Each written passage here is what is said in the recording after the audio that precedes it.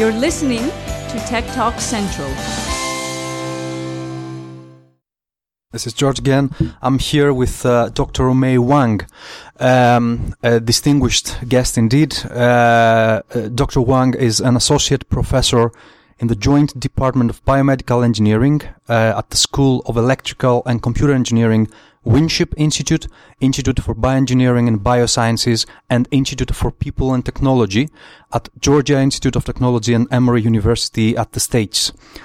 She's also a Kavli Institution Fellow, a Georgia Research Alliance Distinguished Cancer Scholar, Biocomputing and Bioinformatics Core Director in Emory Georgia Tech Cancer Nanotechnology Center, and co-director of Georgia Tech Center of Bioimaging Mass Spectrometry. Professor Wang's research is in biomedical big data analytics with a focus on biomedical and health informatics for personalized and predictive health. Dr. Wang, thank you very much for joining us, especially grabbing you practically after delivering your keynote speech. Thank you. So, tell us a few things before we go into any details about your current work. So, you're probably one of the most experts, the biggest experts in the field. So, what do you believe are some of the major challenges at the moment in biomedical and health informatics? So currently the major challenge is if we want to work on the informatics, we have to have data. So I think that initially the challenge is related to data acquisition. We're majority right now in the, especially in the state, talking about the hospital. Only recently the EHR become a reality. In addition to that, traditionally a lot of continuous monitoring are not available in the hospital. They only, for example, for intensive care unit, they only keep it for 40 hours, they dump it because they don't have infrastructure. Let me just interrupt you there because some of our audience do not know the EMR is like the medical record. And electronic the personal medical record. Yeah, yes. okay. Yeah. So when we're talking about hospital, that's the electronic medical record. Yeah. If we're talking about chronic care at home, then it's the same challenge, which is the personal health record. How much you have infrastructure to archive it. If not, you want to put on the cloud. Are you worry-free about the security privacy issue? Yeah. So precisely. those are directly related. The first step is data, access to data, recorded data. So it's basically the entire life cycle, as you said, or the entire chain that you need to gather data from the hardware, from the sensors to the storage and processing means and algorithms, but also to the issues related to privacy and regulation and everything pretty much that you mentioned. Everything is changing as we speak, if I understand it correctly, right? Exactly. Because there are several small individual disruptions taking place at the same time almost. Yes. It's perfect timing. So, I understand some of your core work is, at the moment, core research is on how to improve, some of those individual steps, the individual components that are necessary in order to make this data available, collect this data, made it available for further analysis, and also on all algorithms, right? So can you tell us a few more details about the research that you're doing then? Okay. So I do want to do a little bit small differentiation here, just for our audience sake. Right now, like when we are talking about the health information system, that includes everything from the initial data generation, transmission, and processing, and then final presentation, right? So that's the entire pipeline on that angle. But when we come back to the analytics itself, we're actually having a more zoomed in version of that one block called the data processing. Yep. We have actually 5 steps also. That's include the initial, when we have the data, what are the data quality? And in addition to that, how do we initially did the experimental design? So our data sampling represent the best distribution of that population we're studying. That's the first step. Second step, usually people call information extraction, right? That's where if we work in the technical field, we heard too much about metadata, feature extraction. That's all related to that. The third step is very critical for biomedical and health. That's knowledge modeling, which actually unfortunately being overlooked. most of the time, simply because it's very specialized, require domain expert like physicians to help. However, without that step, a lot of the initial processing will not lead to fundamental fix in terms of the health decision making, right? So we still have to map to the real knowledge. And the next step is we can all have knowledge. By reading book, we can all get knowledge. But knowledge is not equal to decision. So decision making based on the knowledge is very critical. And the last step, and also it's a very critical step, is after we make a decision is not equal to a real change. Real change required action. Action, however, sometimes some knowledge can lead to actionable items, some cannot. So that's the entire loop is the informatics pipeline. On top of that, there are two important factors, which we call the P word. One is related to people, right? In the entire chain, you work with people, and so each single step required. For example, knowledge modeling required input from the real physicians, right? Domain expert or scientist. And then if you're talking about action, require a real care provider, parents for kids, sick kids, nurses, right? They have to follow the recommendation when you get to the decision. And then second part is also very critical. That's policy. A lot of the challenge right now, we just talk about data, is first of all, we don't have many data. Second of all, we had data. We cannot read each other's data because it's not standardized, right? So that's why we have to also have a policy to make sure we can actually having the standard available. So, for example, if you measure your glucose, hopefully you measure your glucose, everyone in the whole world can read it, right? Now it's all different proprietary data format, different representation. Some using nanomolar, some using microliter, all different kind of units. You don't even know what they are anymore. So that's why all these form the foundation for this big data analytics like a backbone.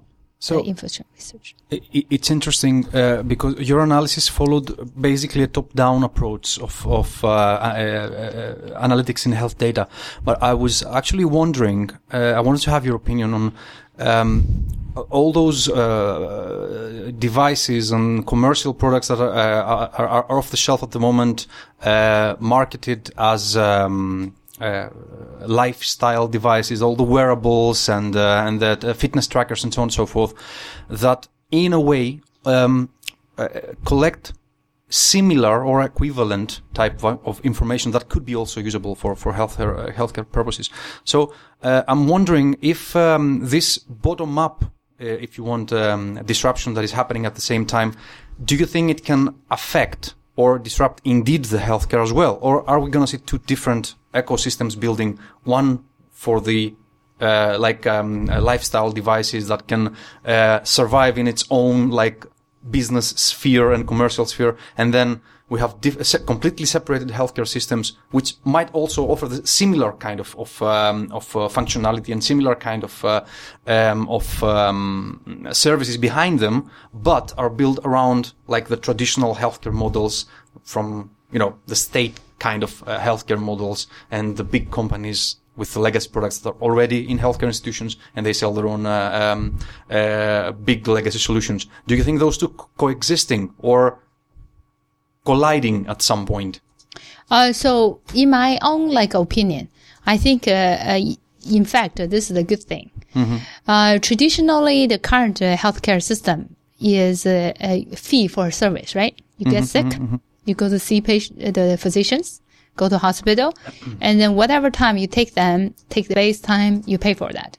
They don't care about your outcome. Yeah. And so right now, the push, because the whole society can no longer afford that kind of healthcare cost.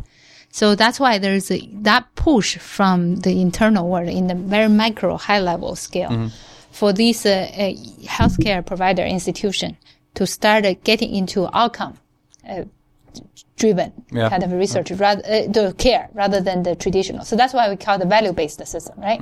Evidence, value-based system.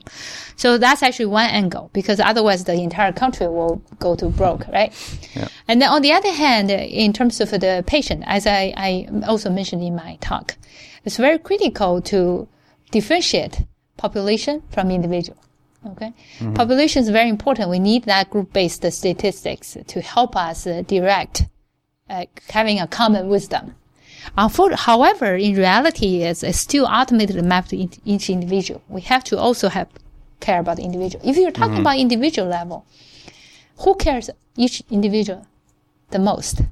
It's ourselves. Yeah. And also, if it's kids, it's parents, right? So that's why some people say, oh, the PHR cannot be adopted. This is a lot of people early saying. From day one, I actually disagree. I think a PHR one day will be utilized. PHR stands for Personal Health Record, simply because we use the traditional system, collect a lot of data in hospitals, centralize the data. Those eventually can lead us to population-based. But eventually, when it comes down to each of us, we still need a personalized. Personalized, nothing can be better than personal. Like a health record, right? Yeah. So that's why I think these two things, one day it's going to merge. It's going to work together. They're not going to be one replaces the other. Because otherwise, the truth is you can have your own completely your personal situation. But without knowing the common knowledge, it's not going to help you. So you are willing to get that part, right? And meanwhile, as I said, the healthcare system is no longer able to sustain in the old model. So they are going to come back to reach to you, look at what you have. So they can actually improve the outcome so they actually don't get penalized, right? In U.S., right now, the readmission under 30 days will create a penalty for the care provider. So that's actually one way to help our providers to pay attention. That's very interesting, actually, that you put on one hand the knowledge about the detailed knowledge about the individual, which is represented, let's say, by the personal health record, and which is the probably the closest touch point to what I was referring earlier on about all those also standalone devices and commercial products that we see, and on the other hand, the aggregate knowledge that is acquired by bigger institutional mechanisms that can use all this combined knowledge. This is very interesting indeed.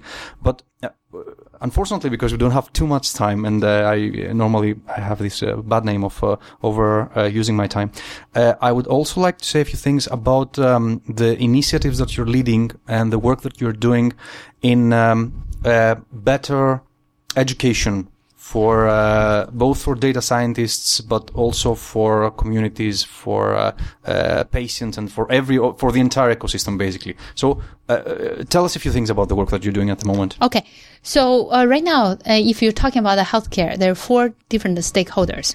One stakeholder definitely is the patient, right? And second one is the physician. Third one is the hospitals. But we shouldn't forget there's another one, payer, right? The insurance, they are paying for that. So then when we actually start talking about the right now, utilize the big data analytics, utilize the informatics for education. In fact, we have totally 2 different kind of a group. Yeah.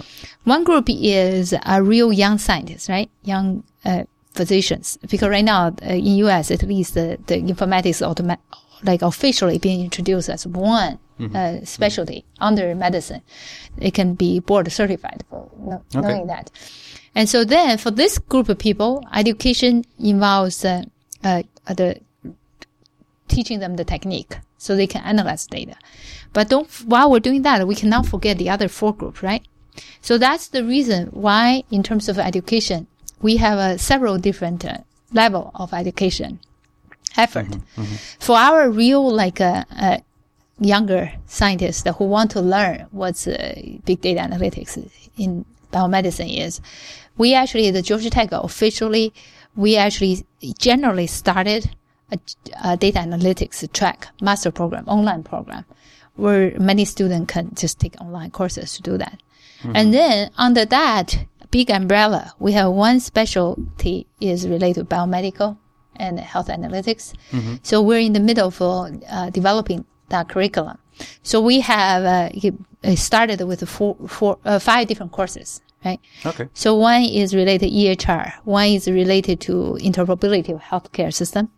I am the one mainly in charge of the data analytics. And then we also have a faculty focused on visualization, data visualization. Okay. Then we have one more faculty focused on behavior. So that's actually targeting to train a real data scientist engineer who can handle this. Second level of education is patient education, centric education. That's where we actually started.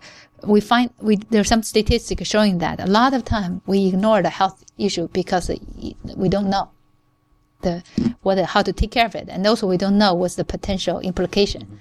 So that's why we create a lot of very quick technology tool to have the patient themselves or parents, family members to create all these online information about how to take care. For example, asthma kids, right? When they have asthma attack at that moment, what are the right procedure to take? So we have those people to create this training material so the patient can get educated. Once we create all the material, we put it online. And then we have all the patient going through the training. So, and they can access anytime. Even they are traveling, whatever, something happened, they have a phone. They can immediately watch it, decide how to do it. So that's the patient.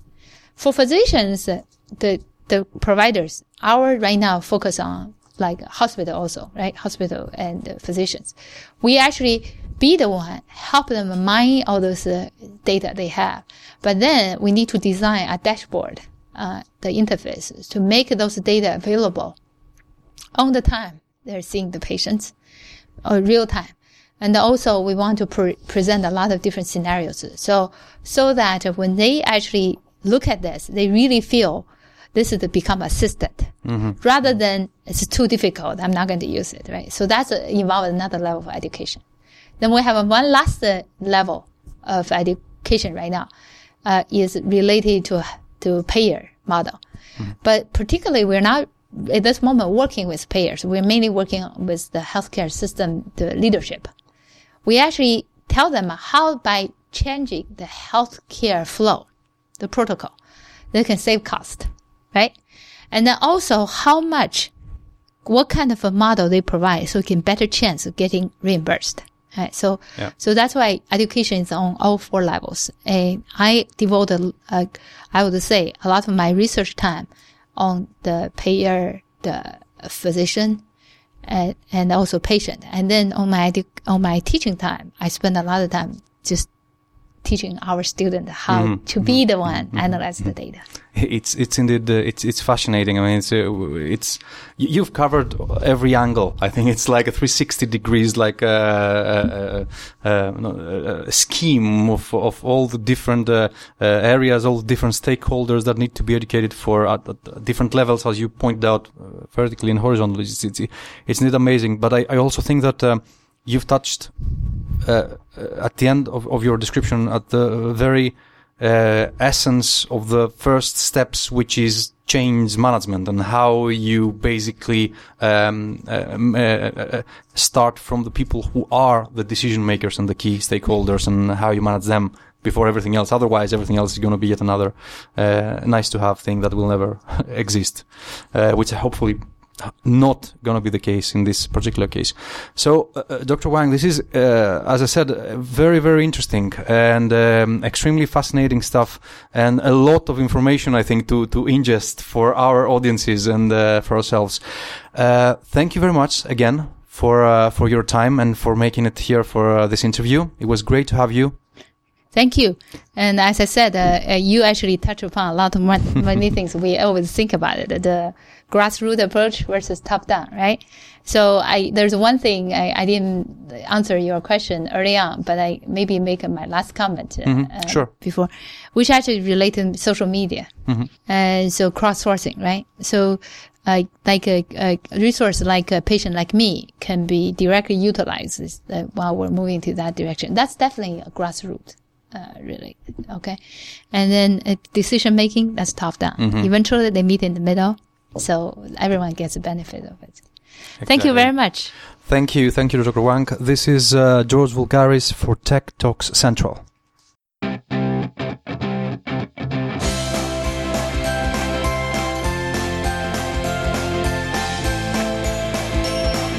You're listening to Tech Talk Central.